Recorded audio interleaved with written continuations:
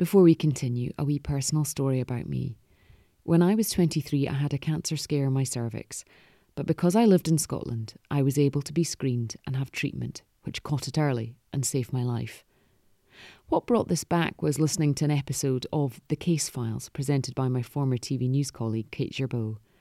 In it, she tells the story of Emma Swain, a 22-year-old English girl who wasn't as lucky as me.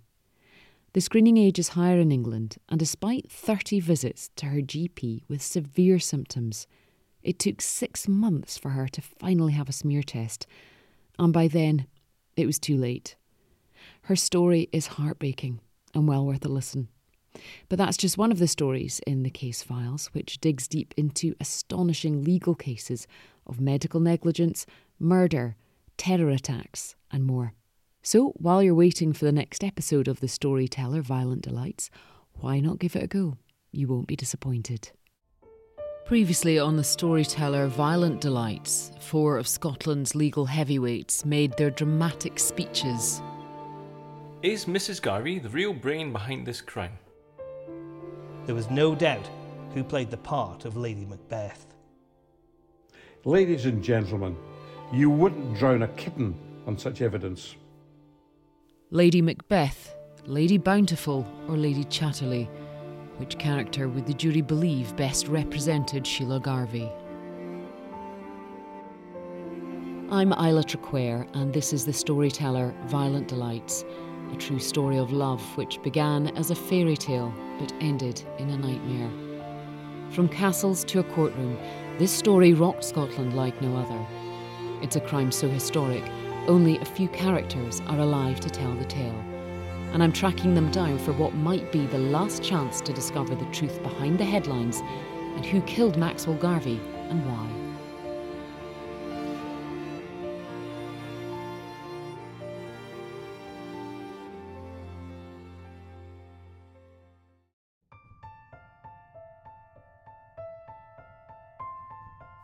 "3 a.m. on December the 2nd, 1968. In unprecedented scenes, a crowd had already gathered 6 hours before the doors of the High Court in Aberdeen would open for the climactic day of the trial of the century. They braved the rain and cold Scottish temperatures, desperate for a seat in the public benches, to discover the fates of Sheila Garvie, her lover Brian Teevendale, and his former workmate Alan Peters. All 3 were accused of murdering prominent farmer 35-year-old Maxwell Garvie 6 months earlier. With a packed courtroom, the trapdoor opened and the 3, flanked by police officers, entered the dock. The trumpet fanfare signalled the entrance of stern Lord Thompson, who was about to address the jury on points of law. They were 1 person down, as a woman had taken ill earlier in the trial and had been excused. Now only 14 would have to decide their fates on a majority of at least 8 to 6. The very thing that had brought so much attention to this case, the thing that had filled newspapers and seats in court, was precisely what the judge was now urging them to ignore. You must try, and I emphasise this because I know how difficult it is in practice, to exclude from your deliberations all considerations based upon sympathy and emotion. You have heard a great deal of evidence relating to the peculiarities of sexual behaviour and sexual perversion.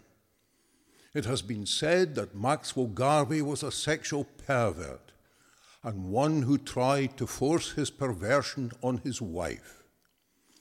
It is just as wrong in our law to kill such a man as to kill a man who is sexually normal and whose morals are beyond reproach. There has been a picture painted here of a quartet who had a pattern of sexual relationships and activity you might regard as nauseating and falling below even the conventional standards of the so-called permissive society. But these matters are wholly irrelevant unless, and only insofar as from that pattern or picture you think you can fairly draw the inference as to the state of mind of the accused in the crucial period on the night of the 14th, 15th, in relation to the killing of Maxwell Garvie. The question for you is not whether the people concerned are sexually normal or sexually abnormal. It is not whether the persons concerned are moral, immoral, or amoral. The Crown must prove its case against each of the accused, and the three do not stand or fall together. You might suppose that if someone was killed by a gun, only the person whose fingers squeezed the trigger was responsible for the killing. But that, in fact, is not the law. If two or more people are engaged in a plan or plot or enterprise, knowing that the purpose is to kill someone, and in pursuance of that plot, someone is killed, then each who enters into the plot, plan, or enterprise are responsible in the law for the killing, regardless of which of them does the actual killing. It matters not whose hand struck the fatal blow. So far as the Crown case is concerned, its case against two depends wholly upon acting in concert. Lord Thompson was direct with his thoughts on Brian Teevendale's statement to police, that it could not possibly be accepted with any degree of accuracy or reliability. On the unusual defence of coercion by Alan Peters, he directed them that based on the evidence they must disregard it. His statement to police was a confession of guilt and not a declaration of innocence. However, he said it was up to the jury to decide how much of his evidence from the witness box they would accept. Then he dealt with Sheila Garvie, and the fact it boiled down to them either believing Alan Peters' version that she had let them in and told them when Maxwell Garvie was asleep, or her version that she was asleep and had been woken by Teevendale entering the bedroom. Without any question of doubt, if she acted that night in the way Peters said she acted, she was unquestionably party to the enterprise, and as such, guilty. In just over an hour, he had completed the final process of the trial before instructing the jury to retire to consider its verdict. Moments after he and the jury left the room, a loud booing was heard from the public gallery. The reason was Trudy Burse getting up to talk to her mother, a mother who'd witnessed two of her children's private lives being dragged through the court and the media. One was free but being hounded every time she and her husband Fred Burse stepped outside the courtroom. The other was in handcuffs in the dock. A court officer intervened and silenced the hecklers, reminding them that this was a court of law. Meanwhile, beneath the trapdoor in the cells, young police constable Evis Ritchie, smartly dressed in her uniform and white gloves, was preparing herself for potentially a long wait. But barely 60 minutes later, she was walking back up the 16 steps behind Sheila Garvie, still in her pale blue suit she'd been wearing the whole trial, to take their seats in the dock for the final time.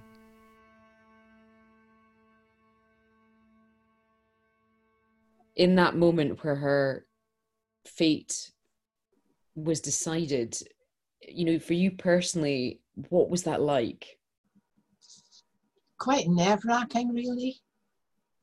Quite nerve-wracking. It was, wow, such an experience that I thought, oh, this is bizarre, really, what was happening. It's just totally bizarre. And I was so intent on doing all the right things that, it was just the seriousness of the whole thing. The seriousness, the intensity in the court,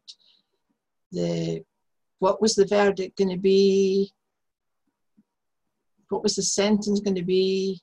If there was to be a sentence, if she was to be found guilty, because at that time she was still on remand, she hadn't been found guilty. Yeah, your heart must have been in your mouth at that point. A little bit. Did you feel sorry for her? I suppose I've got to say I did a little bit because of the type of person she was. Because I kept thinking, why are you here? You don't strike me as being a person who would be guilty of murder. And I couldn't help thinking that perhaps she was there because of the circumstances leading up to things. I think as well that, because he was Max Garvie and the most eligible bachelor, wealthy. I mean, you know how some of these guys, they just get carried away with the whole thing. And this happens as a result. I think she married when she was quite young. I think she was about 18. And this had probably been a much more experienced man. And although things had been probably quite happy initially, things must have happened to change that, because he had various sexual perversions. And had this been too much for Sheila Garvie? Could she not handle this? Did she think, well, this is not right? And when she got involved, when Tiefendale came on the scene, was this an escape for her? She had 3 children. She was a mother. She had 3 children. And his demands were too great on her, and that she was tempted to go in another direction. It was a love story gone wrong. That's a good way of putting it, Isla. A love story gone wrong. Despite her nerves, Evis remembers clearly how she felt and the electric atmosphere in court. The atmosphere was very tense, as you can imagine, dramatic. Obviously that you could hear whispers in the court, but it was really very, very tense. And then again, I was totally focused on Sheila Garvie. I was a side eye just watching just how she was, and thinking to myself, well, she's been so quiet and just no problem at all to escort. But then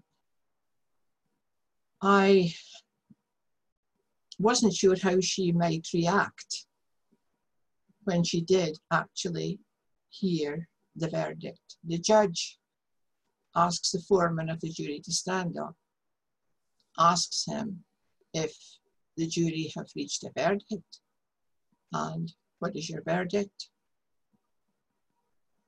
And then he would turn and look towards the accused and ask them to stand up. And then the verdict is read out.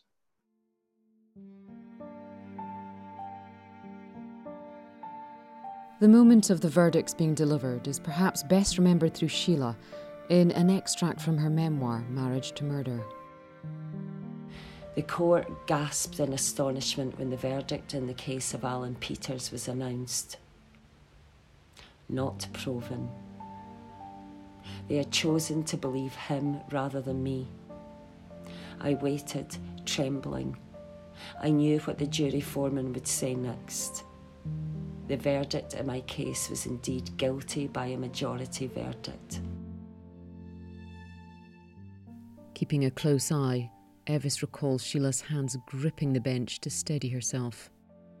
When she stood up, she was holding on to the front of, the bench and that, and just looking ahead.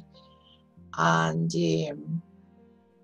then the verdict was read out. And to the best of my recollection, she just kind of dropped her head. Not down, but she just dropped her head, lowered her head a little. And that was it. Did you take that as a moment of defeat? I wondered if she was truly expecting that, or if there was still a glimmer of hope that she might not be found guilty. I mean, the accused never knows until the verdict is read. And I think maybe she still had a glimmer of hope.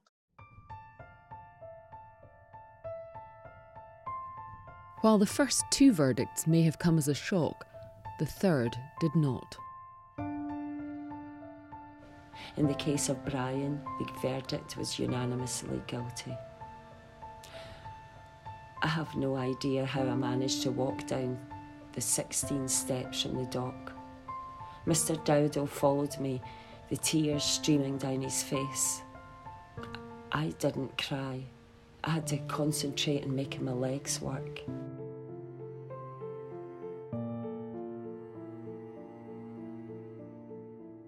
After the verdict was read, the trap door would have opened and we would have just gone back downstairs again and remained there.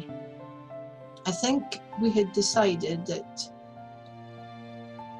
or been advised, to remain there, perhaps for a little while, because there was a lot of activity outside with the cameras, and you can imagine there was a huge buzz with all this going on, and so we remained downstairs for a while, and then, well, I mean, we made sure that Sheila Garvie was okay. You know, it's a bit difficult to describe, but obviously it was a very, very tense time.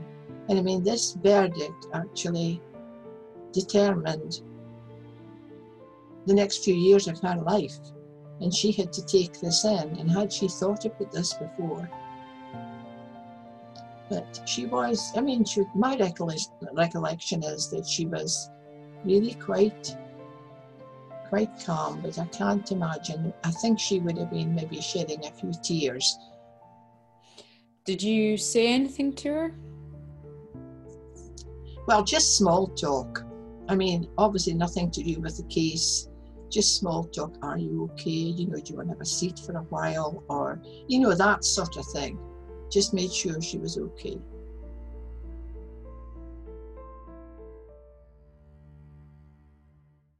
By the time Brian and Sheila were put into their holding cells beneath the trapdoor, Alan Peters was halfway down the main street in Aberdeen city centre. Specific to Scottish law, the not proven verdict has the outcome of immediate acquittal while not entirely freeing someone of the accusation. Retired officer Alistair Smith saw him in his first moments of freedom, which he recalled were far from joyous. I can remember seeing him walking up Union Street, a rather desolate man, but free. Meanwhile, crowds of the press and public awaited the departure of the handcuffed lovers, the bodies crushed together, spilling off the pavement and onto the road. Despite Evis's hopes of the crowds diminishing, it became apparent there was no limit to the time they were willing to wait. We asked her, you know, we said, are you ready to go? Are you sure you're okay? Yes. Then covered her, because we knew that everybody wanted a picture of Sheila Garvie. So we covered her and took her up the back steps and into the van that was waiting, and back over to Craiginsh's prison.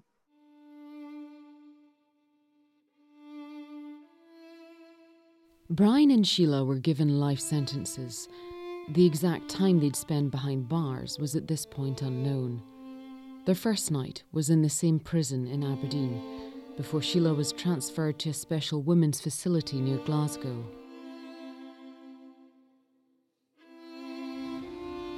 Alan Peters walked out a free man. Brian and I were taken from the back entrance into a police van. We said nothing to each other during the journey back to Craiginsh's. We were both reeling with shock.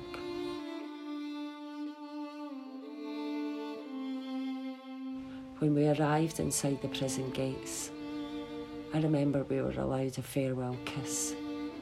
Brian was handcuffed.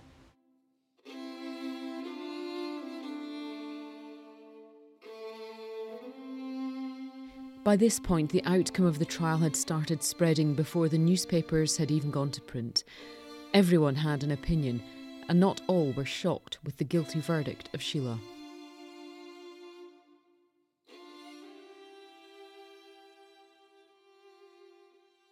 Well, I really wasn't. I was aware of the statement that she had made about being in a room adjacent to their bedroom and hearing this thumping noise. I I don't know what your impression is, but if you had left your husband half drunk or under the influence of drugs in his bed and heard the thumping noises, and she may have heard the report of gun, but I'm doubtful, I would have thought she was involved.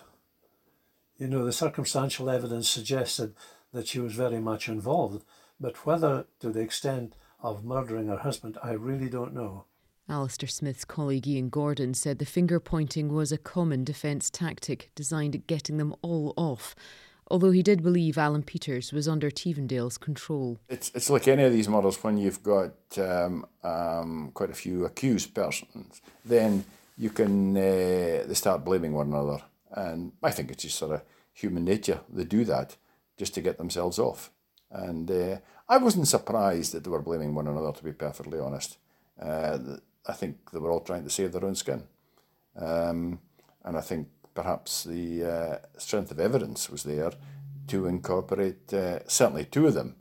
And I think that's why Alan Peters got off, because he wasn't involved in the sordid details that went before. He was certainly influenced by Brian Tievendale, undoubtedly. They both worked together as mechanics, and from the colleagues that they worked with, they said that Brian Tievendale had quite an influence over Alan Peters. If Tievendale was controlling Peters, was he also controlling Sheila, or was she the one influencing him? Retired journalist Stuart McCartney believed they were an odd match. I only saw him as a big guy. I saw him in a dock at the High Court. And then you look at him and you look at her and you say, what in the name of Christ was she doing getting involved with him? I mean, she was far superior, mentally and physically and beautifully to him. Far superior. Gordon Hay, who you'll hear in the next episode, was the first to speak to Sheila after her release, said any sympathy for her disappeared due to one particular piece of evidence, regardless if she was the mastermind or not. If there was any lingering sympathy, I think that perhaps was either diminished or completely written out of the script when you realise that the three children were in bed when the plot was actually carried out, and she was stood guard outside their bedroom to make sure they didn't get up or were disturbed by a shotgun going off. I think any woman would lose sympathy, if they had any, for when they knew that fact, that, the father of their children, the children were in the house, and she was holding on to the door handle of their bedroom to prevent them coming out of their rooms if they had been disturbed. And now there's no evidence to that fact whether they had been disturbed by the ongoings of the night, but she was kind of standing there to prevent that happening. Retired police officer Ian Gordon felt Sheila's continued relationship with Tievendale after the murder also diminished the sympathy some might have had for her. In my view, she wanted to be with Tievendale, and which meant that she couldn't be with Max and with him. They had obviously decided that they should dispose of Max Garvie, and they would have a relationship together, because the evidence came out that after Max's death, in the 3-month period, after just about 2-3 weeks, Tievendale started staying down at West Cairnbeg, and that's what upset Sheila Garvie's mother, Mrs. Watson, because she knew she was spending a lot of time there to help look after the children, and she didn't like this association taking place at West Cairnbeg. Lorna Watson, whose father was in the jury, believes he would have felt sorry for her as an abused woman, but ultimately a man had died. I think that he would have had a certain level of sympathy for her, but I think overall he still would have thought, well, but murder wasn't justified by what had been happening in her life. You know, he had quite strict religious values, and that was still would have been to the fore. He would have still thought that this was pretty reprehensible, that they actually murdered him, and why could she not just go ahead and divorce the man or leave the man or whatever? Did it really require something quite as brutal? So I suspect that would have been his view. That's not necessarily mine, but it certainly was, and for the times as well. I think it's a very useful exercise to be able to look back on it retrospectively now and see would the outcome have been any different in the trial if it was held now as opposed to the 1960s, because obviously people interpret situations within their context, in the context of 1960s values. So it would be interesting to see that if that could have been reconstructed, whether people would have taken a different view or a kinder view or whatever. I think certainly in the past, when women go to trial, particularly for very serious offences, it's seen as either mad or bad. You have to fall into one of the categories, and she didn't fall into the mad category, so she just had to be labelled as bad. And that's what's happened to many women, I think, over the years. So it would be interesting to see if explanations or understanding have broadened at all or moved on at all, or if we basically are still in the same place as the 1960s. While the jury had made its judgments about the three accused, the press and public had been making their own conclusions about the victim.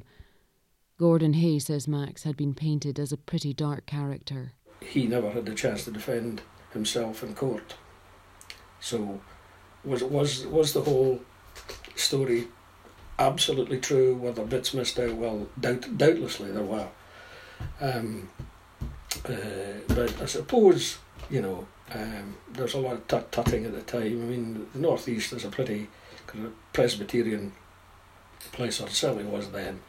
And if I kind of was to judge anything by, for instance, the kind of reaction of some of the women in our family, including my mother, it was a bit of tut-tut. Max, because of the drink and drugs, obviously went more and more hedonistic, and that kind of what he didn't bargain for was the fact that the romance that he had pushed the two participants into Brian Tievendale and Sheila went a wee bit further than he had foreseen, and they kind of fell in love.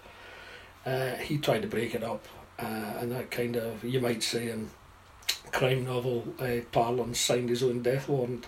It's the type of scenario on which novels have been written. For many, many years novels have been written, not particularly the Garvie case, but the American whodunits are not that dissimilar in content than what happened here. So I think it would still be a big story. The moral attitude to it would be changed, but it's a middle class type story, which kind of lifts it above what some people would think would be the sort of the hoi polloi kind of thing.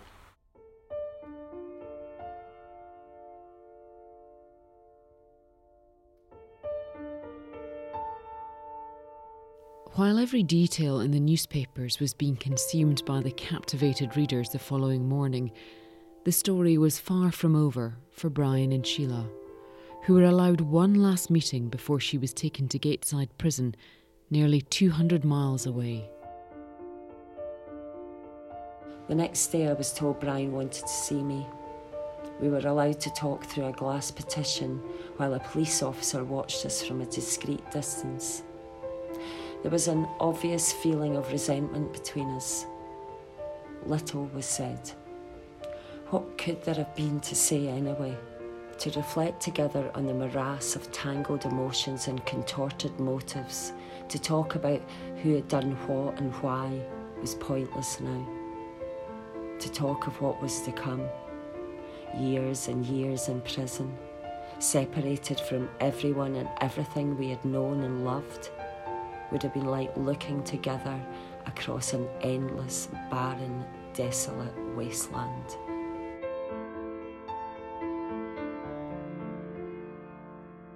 There was only a glass partition between us, but in our thoughts, we were 1,000 miles apart.